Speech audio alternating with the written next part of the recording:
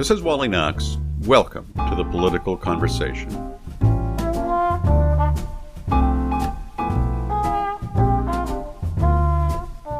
It wasn't long ago that industrial policy was a phrase known only to a small cadre of economic nerds located somewhere on the extreme left wing of America's politics.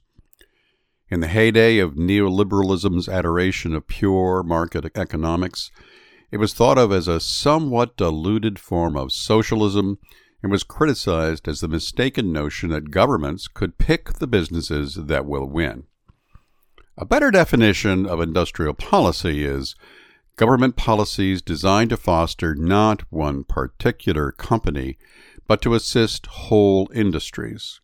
Hence, industrial policy. But industrial policy has suffered from a reputation for error and waste. Typical of its reputation was the sad tale of Solyndra. In 2009, the Obama administration backed $500 million in loans to a company with a very innovative technology in the generation of electricity from sunlight, Solyndra. The technology turned out to be so different, so innovative, and so difficult that the company went bankrupt just 2 years later. That created a firestorm of negative press for President Obama. Presidents don't like that, and it cast a dark cloud over industrial policy in general. Now, a bit over 20 years later, with Solyndra fading in the rear-view mirror, the Biden administration has been determined to wade deep into the industrial policy area. The three big Biden bills, the Bipartisan Infrastructure Act, the Inflation Reduction Act, and the CHIPS Act, fund a multitude of projects.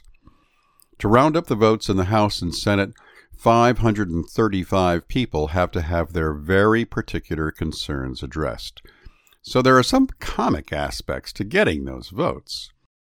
In addition to funding needed semiconductor research, Biden's bills also address the pressing need to fund continued monitoring for extraterrestrial intelligence.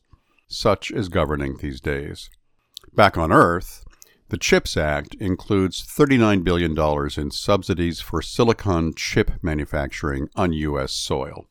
That sure sounds like a lot, but compare the CHIPS Act funding with that already being invested by the private sector. In 1 year, 2021, $50 billion was invested by the private sector to expand semiconductor manufacturing. That was well before the Biden bills. The $39 billion in the CHIPS Act will be spent over a currently unknown number of years, but my guess is from 5 to 10 years. So, current investment in 1 year, $50 billion, is larger than the CHIPS funding, which will be spread over 5 years to a decade. It's something, far from nothing, but only part of the equation. On top of that, it takes time to get going. 1 year after Biden signed the CHIPS Act, not one penny had been spent. Added to that is the certainty that some of its efforts will go belly up. No one can invest perfectly. And when those failures occur, there's sure to be someone who will cry, "You got it, Solyndra." All of this means that if Biden's programs turn out to be the high point of industrial policy, there is little chance of industrial policy playing a decisive reviving role in our economy. Industrial policy will be a forgotten episode, along with the search for extraterrestrial intelligence. It's a safe bet that industrial policy will only succeed if it's pursued by president after president and Congress after Congress. And given that the two parties have been largely exchanging control of the federal government back and forth every 4 years since the end of the Reagan era in 1989, industrial policy, or any policy, can only survive if both parties support it. But don't the two parties completely disagree on every economic issue? Yet for IP, industrial policy, or any policy, to endure, it has to be backed by both parties. Can industrial policy do that? Biden's industrial policy programs have been built around the idea of encouraging the development or purchase of new technology. The single purpose of the CHIPS Act is to revive America's semiconductor industry. The Inflation Reduction Act, which has next to nothing to do with reducing inflation but had a title guaranteed to get votes, is a massive infusion of funding into solar and wind generation of electricity. It is all about technology, new technology, and Joe Biden says this infusion of tech funding is key to reviving our entire economy. I wanted to discuss these sets of concerns with someone who really knows the issue, and the choice for me was obvious. Rob Atkinson founded the Information Technology and Innovation Foundation in 2006 and has been its inspiration and driving force since then. He has been called on by the Republican administration of George W. Bush and the Democratic administration of Barack Obama to advise them on how best to foster innovation with a focus on new and disruptive technology. The Biden administration's big bills have incorporated many of the ideas first developed inside Rob's organization. His organization has the endorsement of a small flotilla of Democratic and Republican members of the House and Senate. Those include Democratic Senators Chris Coons and Mark Warner, and Democratic members of the House of Representatives such as Susan DelBene, Anna Eshoo, and Ro Khanna. And it includes Republican senators like Todd Young and House of Representatives members Darrell Issa. Atkinson is consciously building a bipartisan alliance in favor of industrial policy, Atkinson's version of industrial policy. By the way, I particularly enjoyed my talk with Rob Atkinson in part because he caught me being wrong on the facts twice. I count it as a learning experience. So let's hear what he has to say.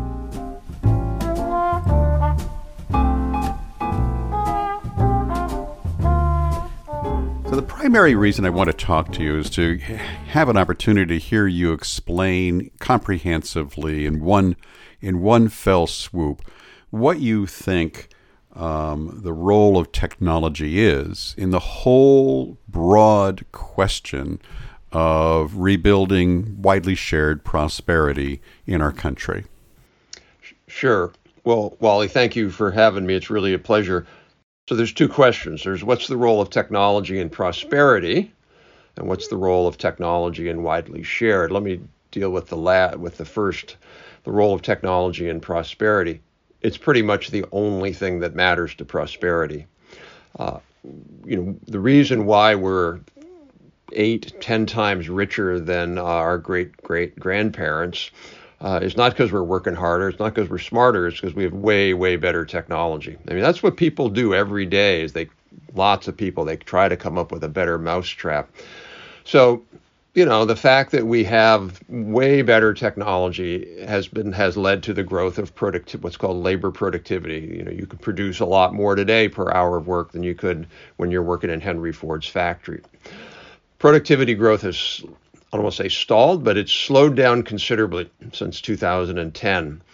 And we have to figure out a way to grow that faster. And it's even slowed down compared to the 60s. I'll give you an example. In the 1960s, productivity went up 34% and median wages went up 32%. That's pretty good. That's pretty broadly shared prosperity. So think about it. The average worker, the median worker in 1960, 32% better just in 10 years. Wow. So that hasn't happened now as much. That's the key point. Yeah. And then people are saying, well, why? And a lot of people then say, because it's widely shared. Well, I'll come to that in a moment. But the bigger reason is because it wasn't very big. Productivity has been growing way slower than it should. And if it was growing faster, the average American household would feel a lot better. So that's where it comes from. Productivity comes from technology and the ability of U.S. firms to build it and use it. So the second point is then widely shared. And this was the debate I had recently with Simon Johnson he's at MIT, wrote a new book called Power and Progress. And the narrative that a lot of folks who've given up on productivity now hold is that all of the productivity gains have gone to the elites and none to the average worker. And I don't want to say the opposite, because the opposite's not true either, but it's way exaggerated. And I won't go into the technical details. It depends on what price deflator do you use.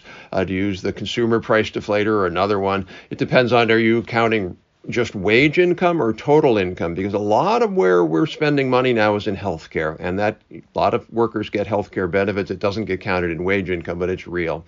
So anyway, the bottom line, yes, the average, let's see, if you take the deciles, 10th is the lowest, 90th is the highest, the 10th, 20, 30, 40, 50, they've all gotten richer over the last 20 years, but not as much as the 90th, to be sure.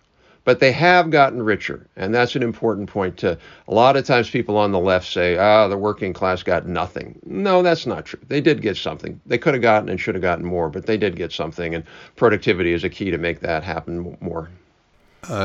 So you have created your institution, which is churning out ideas on what you can do to foster greater use of technology, greater research and development in technology. You put out a tech policy to-do list a couple of years back with 59 pages of ideas. Rather than going, basically about 3 ideas per page. It is fascinating reading. In your view, what are the key ideas you think need to be pushed forward? Before I answer that, it is important to differentiate between 3 factors that get oftentimes conflated and confused. If you think about what are most economists thinking about, by and large, they're thinking about the business cycle. You look at any business newspaper today, you look at any business TV show, what's happening to the stock market? What's happening to interest rates? What's happening to the unemployment rate? Those are all, if you're trying to make money on the stock market and you're worried about losing your job, those are important. They're not really very important for where America is going to be in 10 years. And so that question really boils down to 3 big questions, and they're related but different. One is, how competitive is the U.S. economy going to be in global markets? Are we going to be able to go out there and sell our products, create good jobs at home, and be able to maintain a high dollar?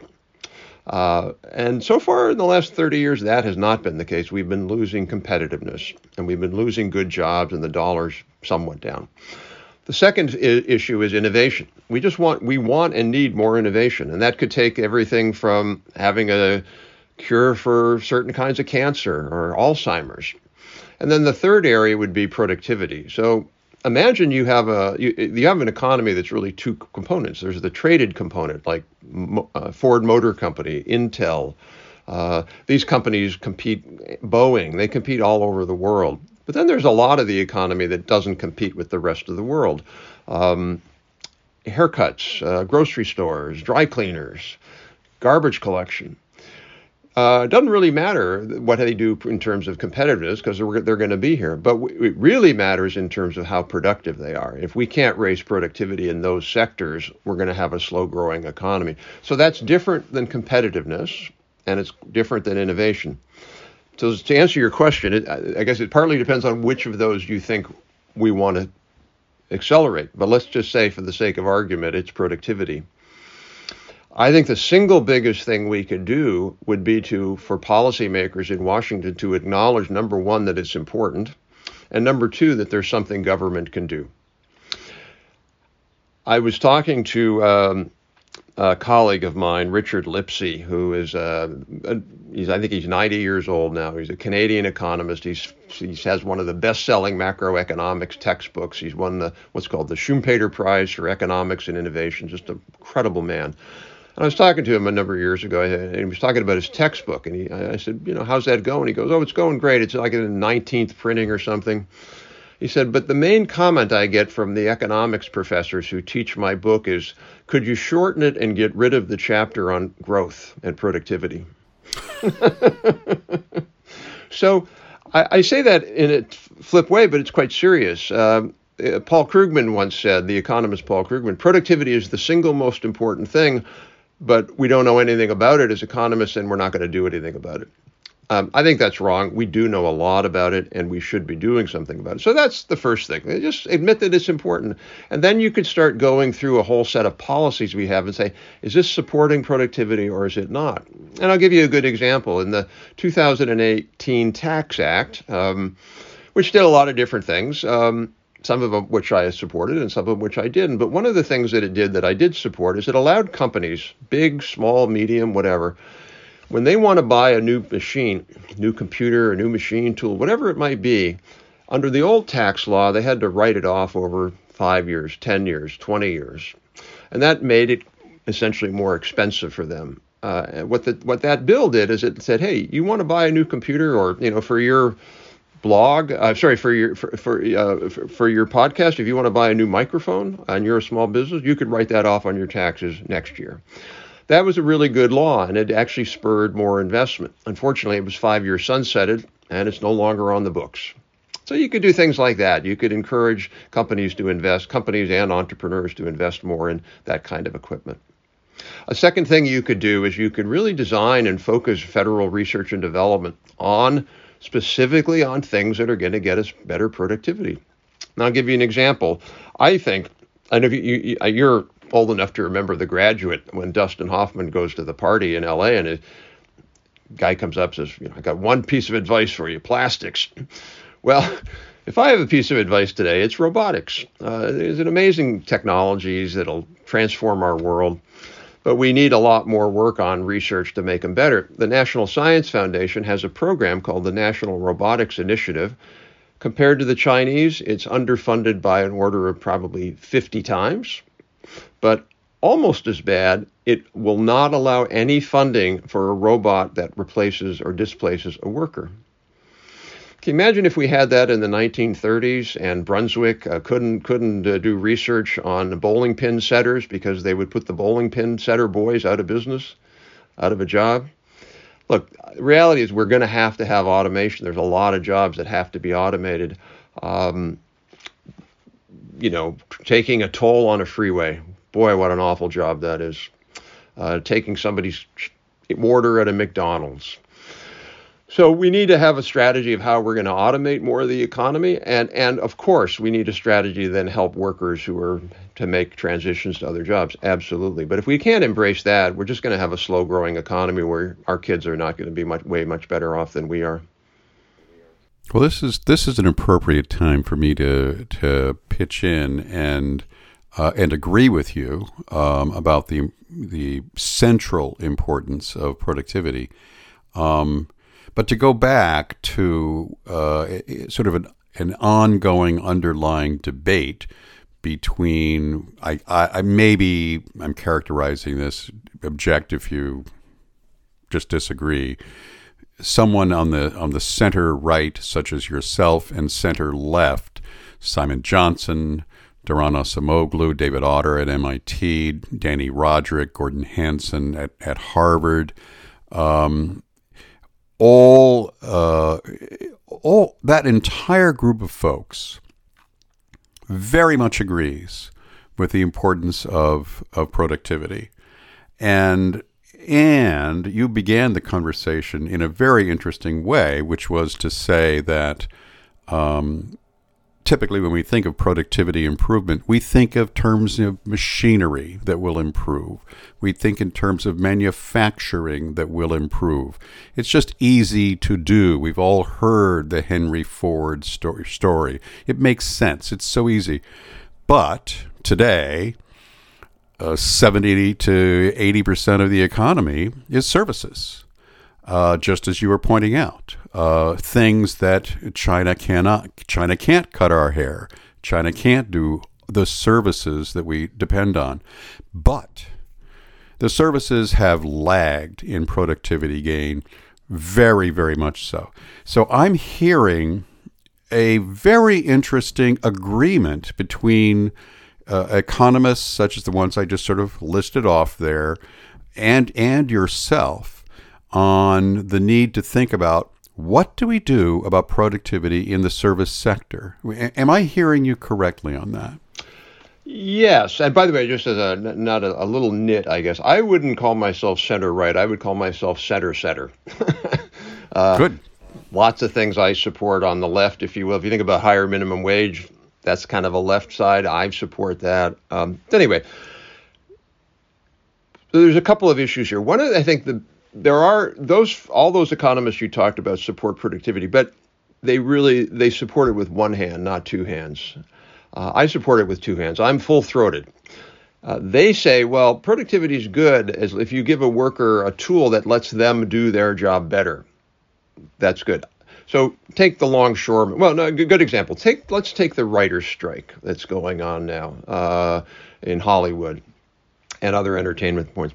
One of the things they're striking over is the ability for the studios and other creative firms to use AI. Look, if I were them, I'd do exactly the same thing. I'm not castigating them. That's their job to protect their job. But no. If we can figure out a way to make movie scripts 50% cheaper using AI, I'm all for that.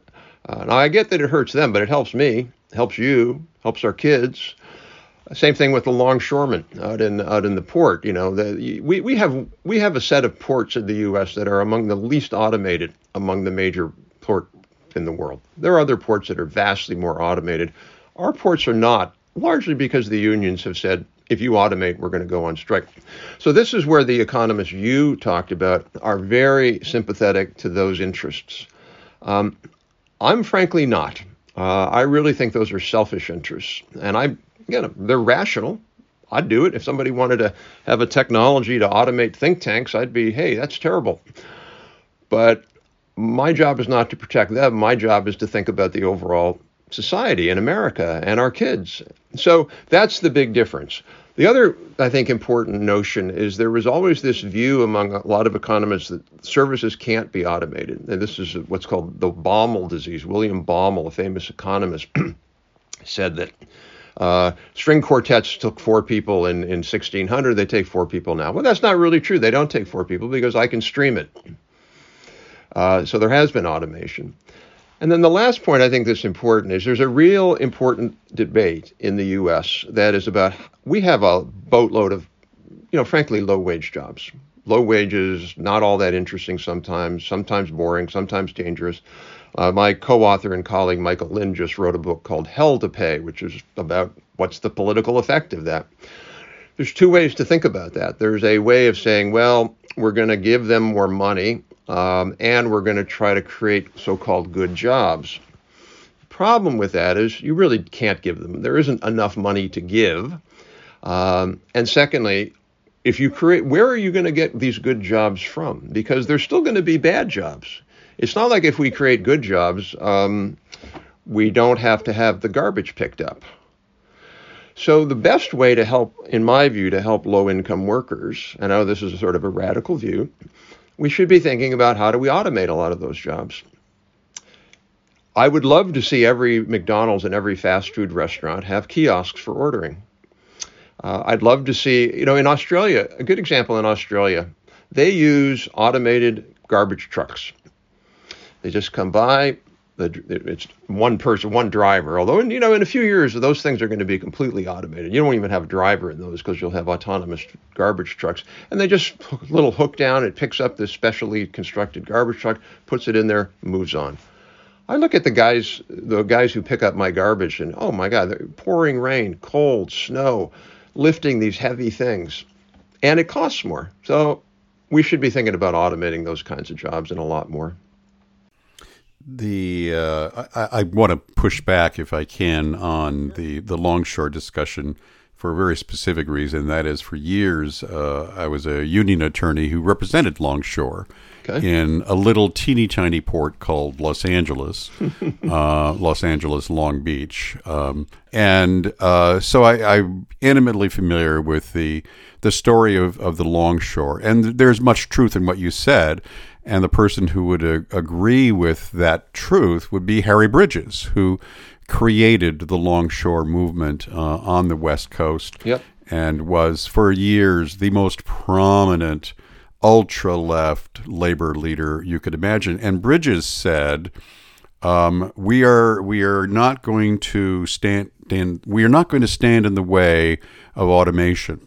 And automation will reduce our ranks. We will not be able to have literally 100,000 longshore workers on the West Coast. Right. The longshore workers who remain will live like kings. Yeah. And it's a famous Bridges quote for obvious reasons in the union ranks.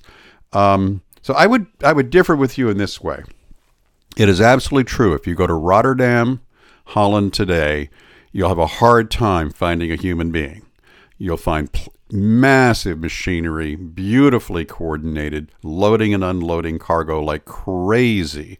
And if you go to Long Beach and Los Angeles Harbor today, you'll see massive machinery, yeah, but you still will see folks operating most of the machinery. I think what the longshore did and what bridges did was slow down the transition. And you're right. It puts that section of our economy at a disadvantage compared to the sectors that are moving ahead more rapidly. But the argument would be like this.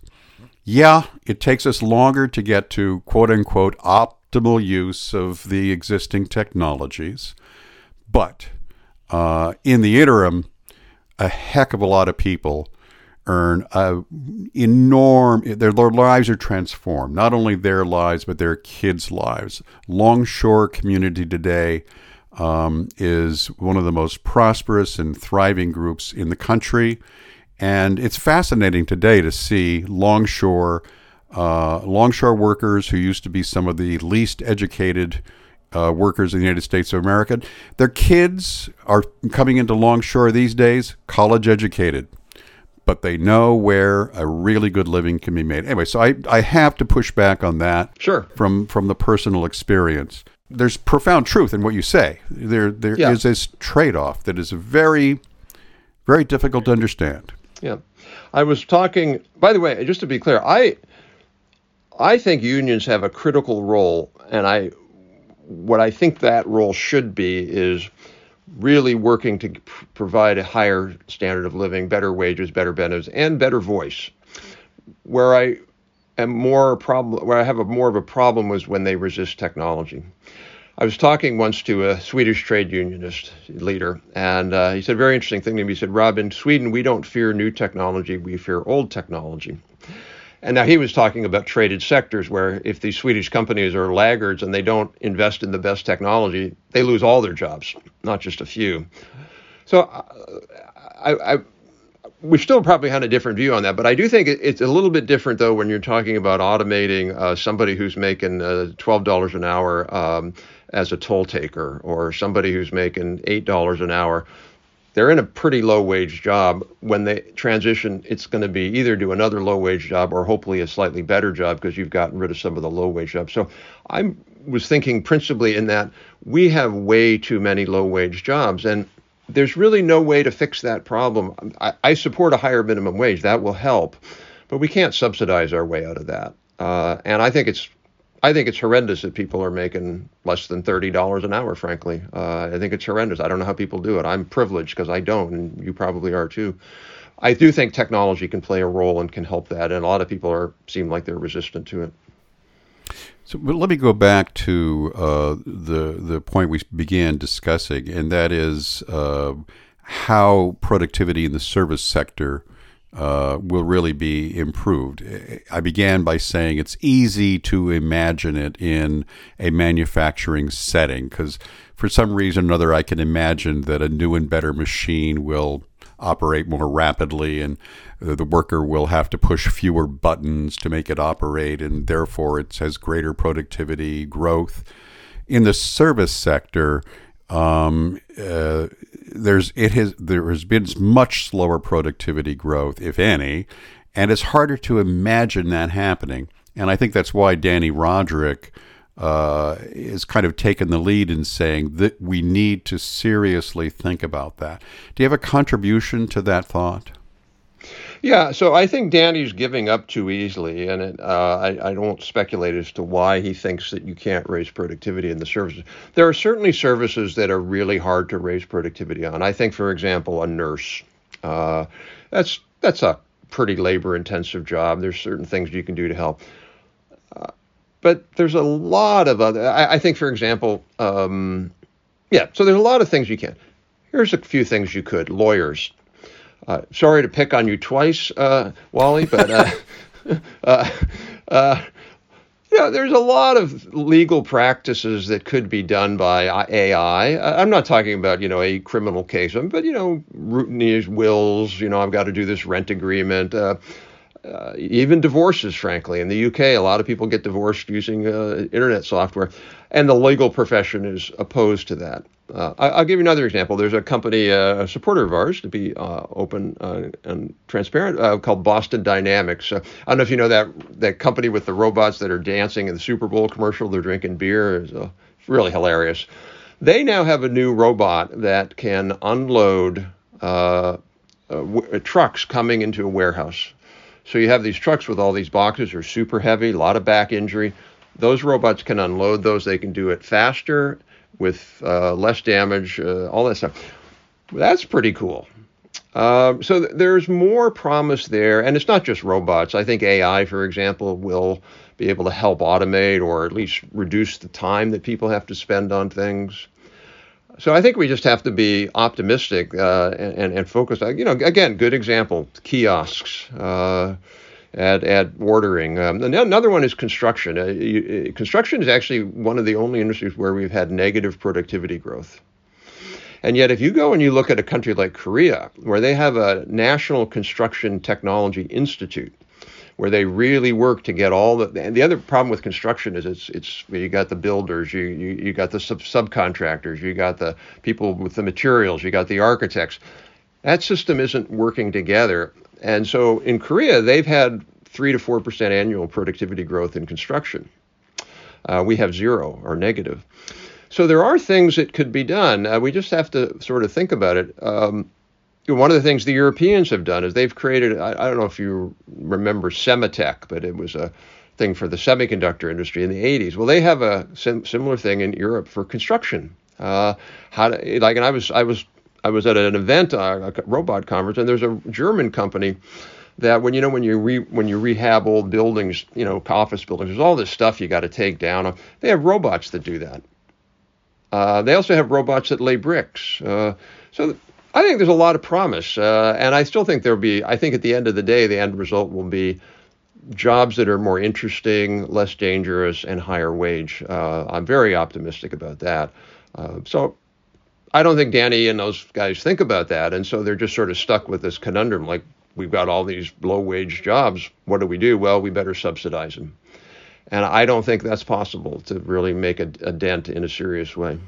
Well, I'm not sure that's the direction they're going. The studies they're doing have not come to conclusions yet. But I suspect Rodrik wants to improve productivity in the service sector as well. I think they would part company with you on the kinds of questions that you're talking about, where if the sole use of the new productivity is to lay off workers. I suspect they're looking for some kind of a compromise, somewhat akin to the Bridges compromise that I sketched for the Longshore. But I don't want to speak for them. We'll wait and see what they have to say. Here's what I really was anxious By the way, Wally, can I just make I think it is an important distinction. Yeah, go. When I debated Simon Johnson, Simon was, maybe I'm putting words in his mouth, but I read his book and I had a debate. It's on our website. Simon really, at the end of the day, he does not fundamentally support technology that puts somebody out of work. I support both kinds. I actually think the government should be agnostic. I think, BMW, for example, is introducing robots and other things over in whatever place they are in Germany. But they're doing it as cobots, what are called, collaborative robots. The robots are helping the workers, and they're doing it so that they can make model changes faster and have higher quality. That's fantastic. None of my business what they do. If that's the best way for them to improve their cost and quality for customers, that's their choice. I just think companies should be allowed to do either. Sometimes it's going to be collaborative technology. Sometimes it's going to be replacement technology. Yeah, and going back to the debate within the academy, it's not at all clear to me that the kinds of things Johnson, Acemoglu, and Rodrik are seeking are government regulations that impose requirements on the use of technology and exclude it elsewhere. Well, to be fair, what Acemoglu has proposed, Acemoglu, Acemoglu, and I don't know if it's in the book with Simon. Because I debated him at ITF a couple of years ago. He wants a tax, he doesn't want to regulate it, but he wants to tax it. He wants an affirmative excess tax on any automation equipment that puts a worker out of business. So that's not neutral. You got me there. Okay. Let me change the subject a bit. The Biden administration has passed a small flotilla of bills with a lot of dollar bills attached and some new ideas. And I gather from watching the conference that you recently held, in which you brought in Senators Coons and Young to discuss the Biden legislation, and in particular to ask them, as people who are pretty much on the cutting edge of what our national legislators are thinking about this, where they think it goes next. I got the strong impression that you are deeply involved in the discussions about what the national legislation should be. Are you open to discussing your role in the Biden legislation? Sure, I'd be happy to. First of all, I just need to say, I think we are so lucky to have those two senators, Chris Coons, a Democrat from Delaware, and Todd Young, a Republican from Indiana. It's risky these days to work across the aisle, unfortunately. Each side wants to attack you. How can you go with the enemy, sort of thing? And that wasn't the way the country used to be. And they've made a clear commitment to do that for the good of the country and support really important and creative ideas to help regrow our industrial base and good jobs. So, couple things. I wasn't involved. We weren't directly involved in the IRA, which was the Inflation Reduction Act, and most of what we're talking about there were the tax programs and some spending for clean energy production in the U.S. Although we have a clean energy center at ITIF, and a lot of the ideas that we were pushing, I shouldn't say we were involved. I should take that back, because there were some ideas in there. For example, creating an office of demonstration in the Department of Energy, so they can have better capabilities to go demonstrate big new technologies. That was our idea.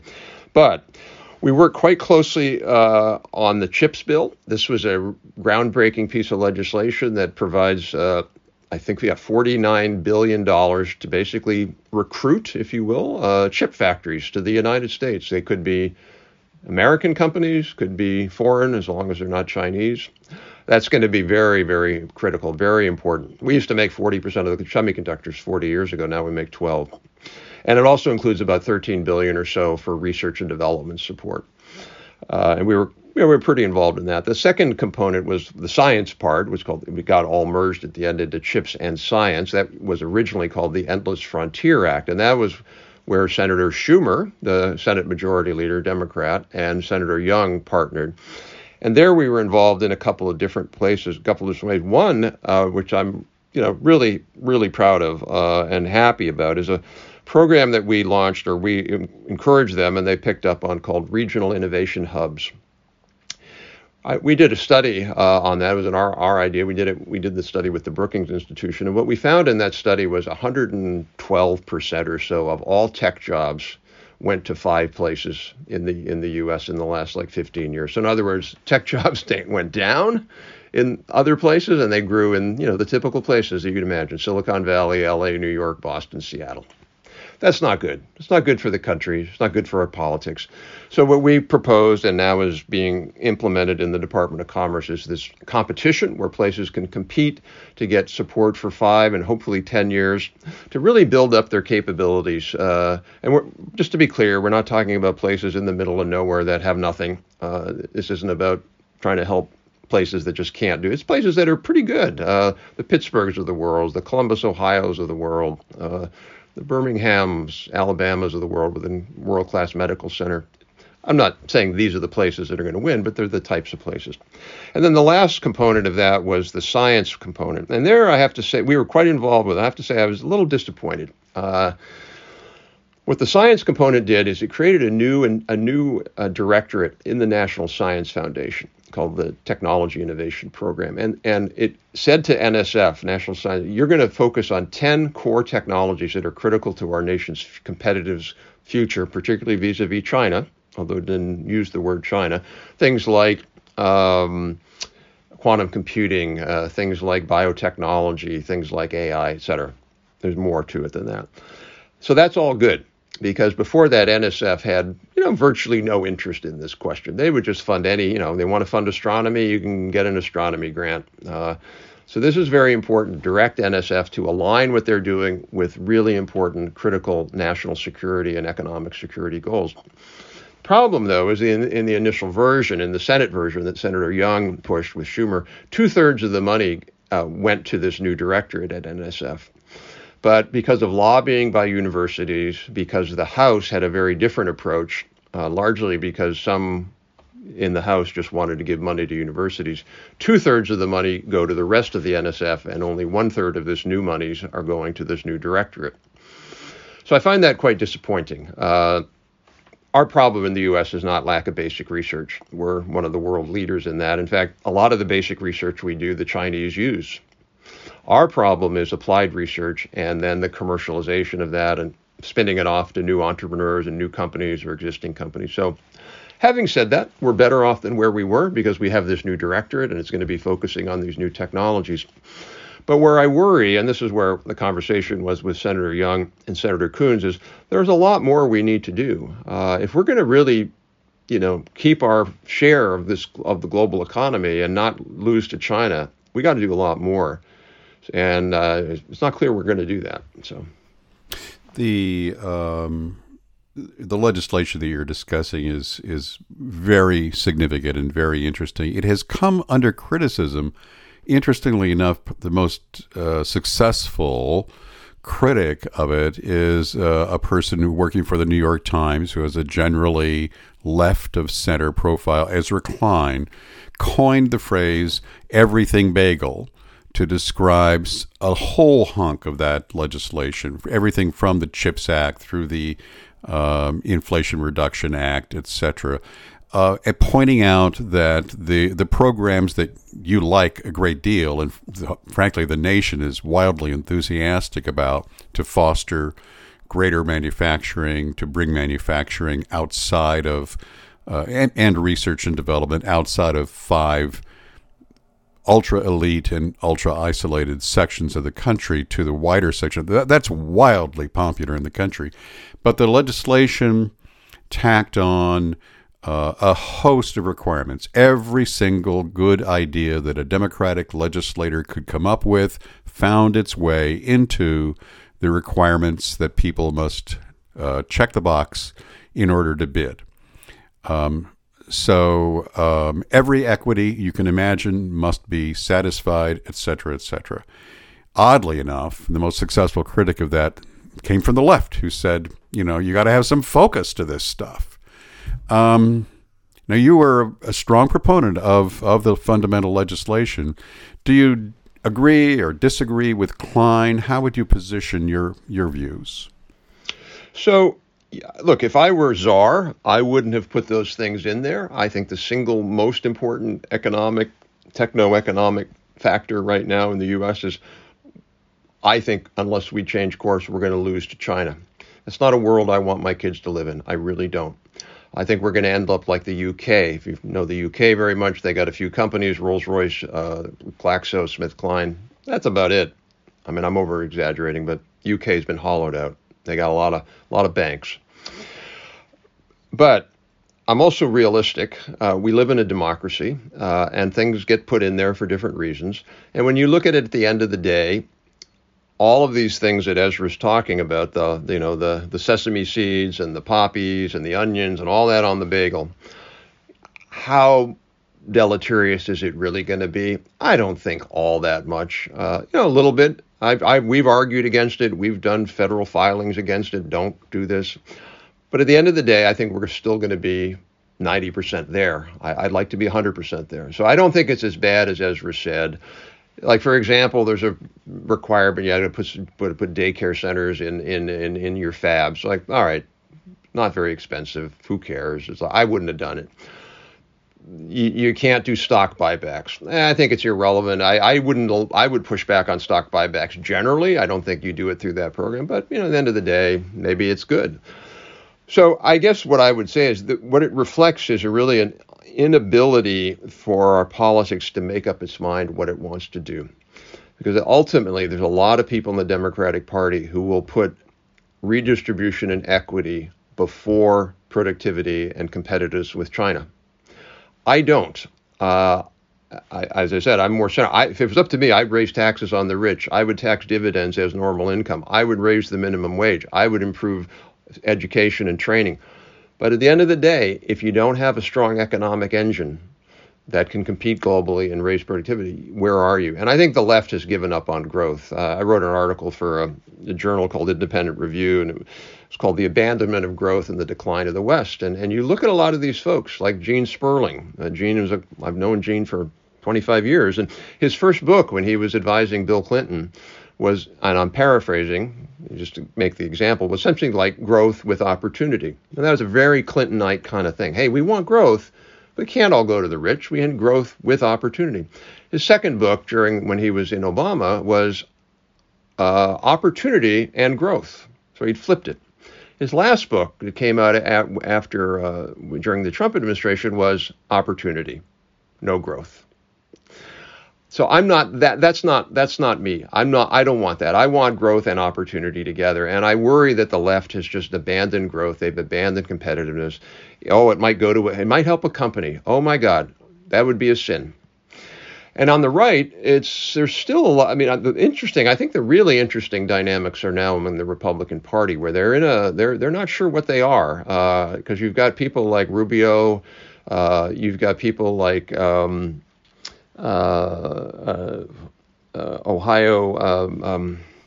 Todd Young certainly stood out. So certainly Todd Young, but I'm thinking of I'm terrible. I just saw him the other day. Hillbilly Elegy. J.D. Vance.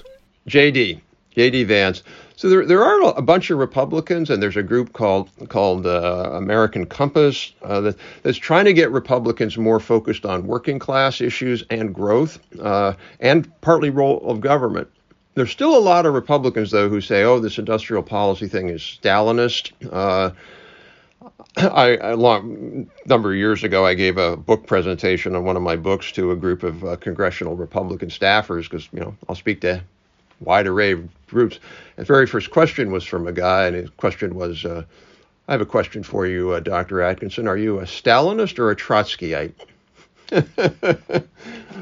Because I had the temerity and the audacity to actually say that, hey, maybe the government can play a role in helping the private sector grow.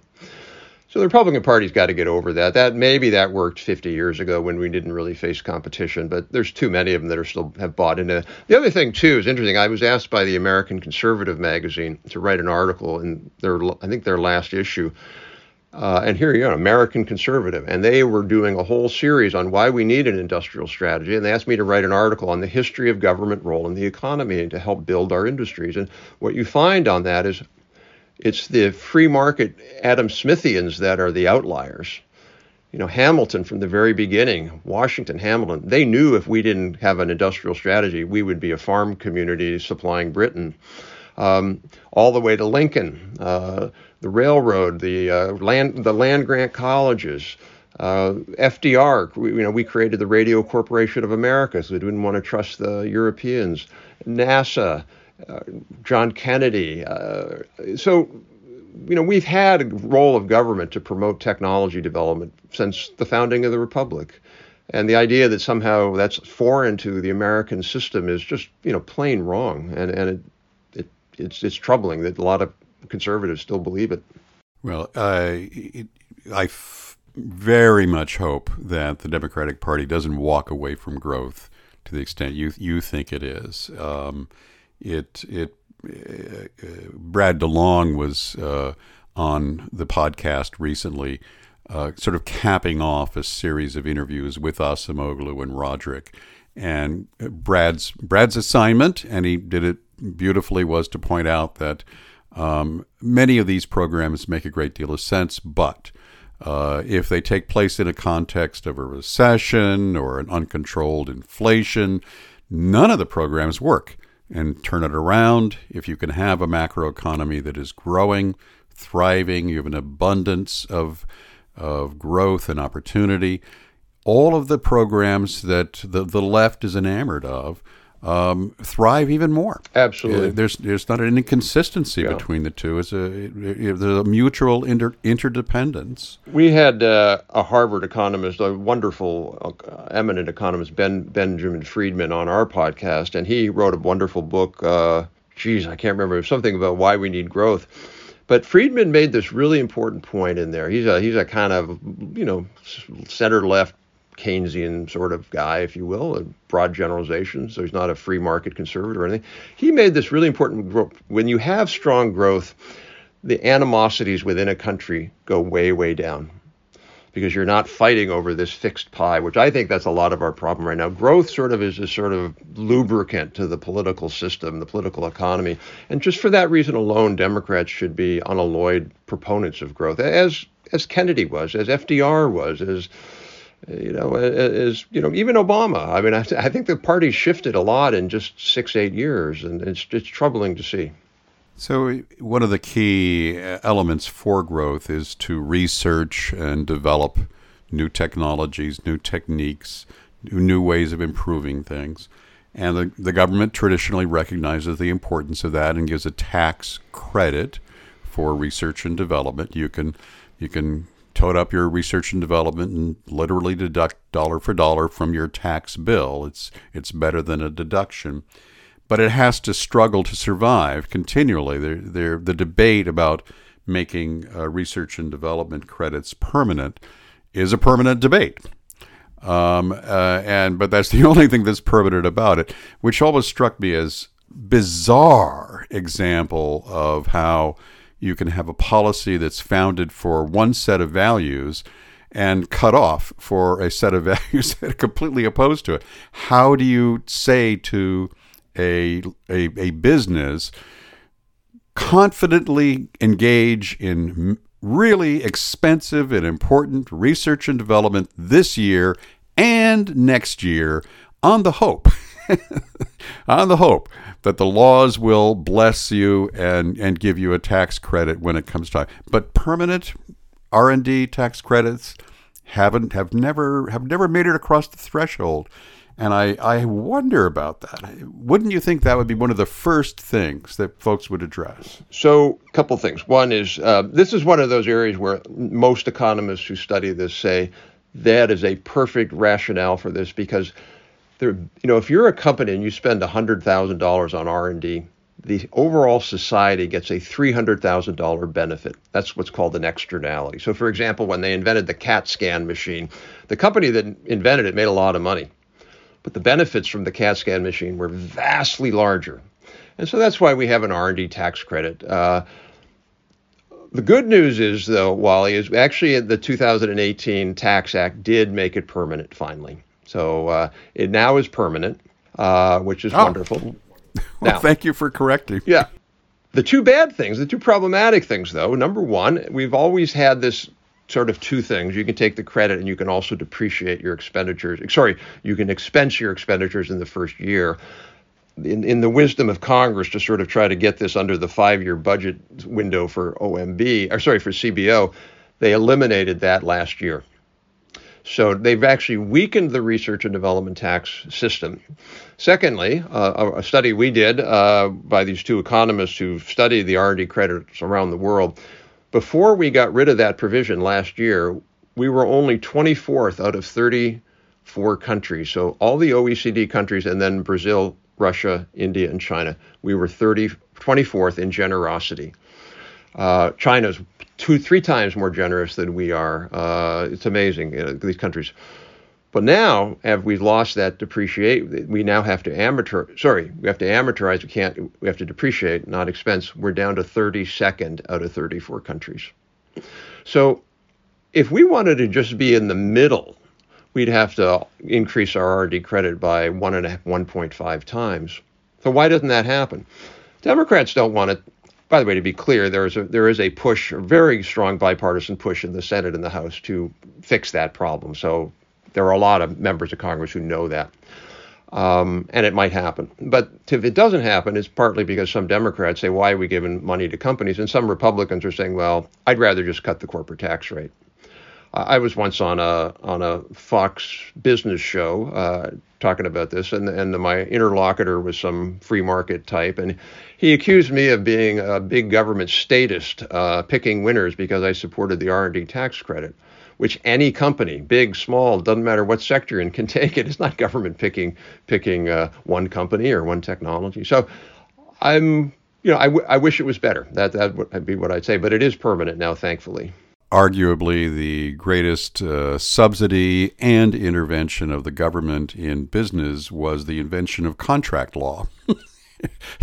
Yes. So the government establishes a nationwide bureaucracy of bureaucrats who are appointed for life for long periods of time, who pore over the contract laws and adjudicate disputes between businesses as to whether or not the contract can be enforced. How horrible is that? And on top of that, they don't just focus on one or two important sectors. The darn law applies to everything. Absolutely.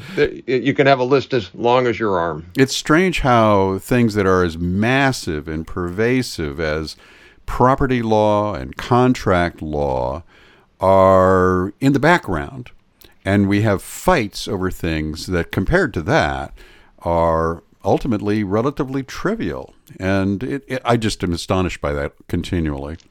Another way to look at all this, and that's the way we look at it, is, look, if you don't have those foundations, you're not going to do you're going to be in decline, you're not even going to stagnate. So we have to have and preserve this base of foundation, and you can argue that patents are a little too weak, a little too strong, whatever, but we have to have a good patent system. We have to have a good education system, a good contract law system, reasonably good transportation. I take those as a given. It's like I take that as like a NBA basketball team where, you got a forward, couple of forwards, you got a guard, you got a center, and you practice. That's not going to get you the NBA championship. And if we want the championship, we got to go beyond that. So I think that's where more interesting to, like, how should we expand the R&D tax credit? We have a program in the U.S. now that was an idea that we proposed and got over the finish line called the Manufacturing USA Centers. There's 16 of these things all around the country, and they're industry-led. Industry has to put money into them. Like, for example, there's one on how do you make biotechnology in a process way, like a chemical factory, rather than a batch, like a beer factory. There's another one on lightweight materials. There's another one on 3D printing in technology. They're just fantastic. The Chinese copied this. They now have, I believe, 40 of them, and they're putting 10 times more money, at least per center, than we are. So this is a great initiative. Companies love it. It's sort of joint pre-competitive research. It helps them solve problems, and yet, we're doing it, but nowhere near what the Germans are doing, nowhere near what the Chinese are doing, nowhere near what the Japanese are doing. Well, I want to thank you for coming on the podcast today, Rod. And let me end with just a flat-out pitch, and you can see this one coming.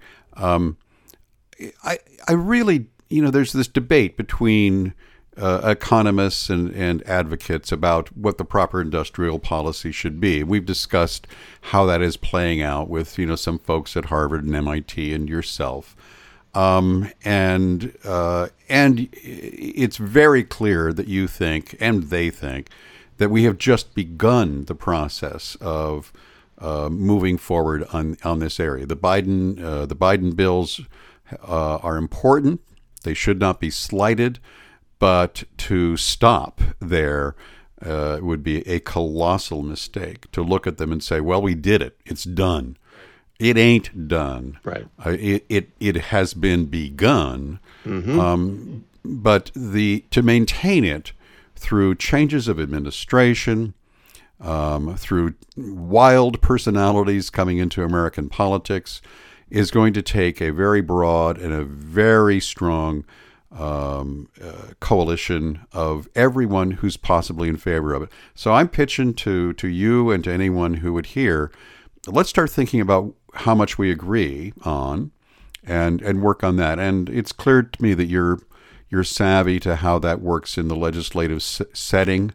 There are a lot of votes out there that can be gotten by economists who come at the issue from the left, who can persuade legislators on the left more forcefully than you could, to be blunt, and more forcefully than I could.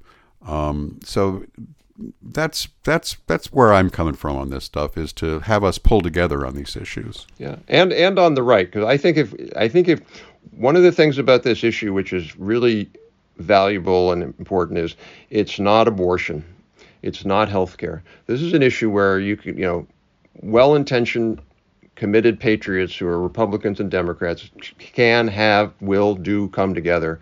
So that's why I think we need a big tent industrial policy. And your point is well taken. There are a lot of people on the left who maybe are a little more left than me, and a lot of people on the right who are more right than me. But I think there is a lot of ground in there that is very much common ground, and we do have to stick together and push forward on it. Thanks again for coming on. My pleasure. Well, thanks for having me. Great conversation.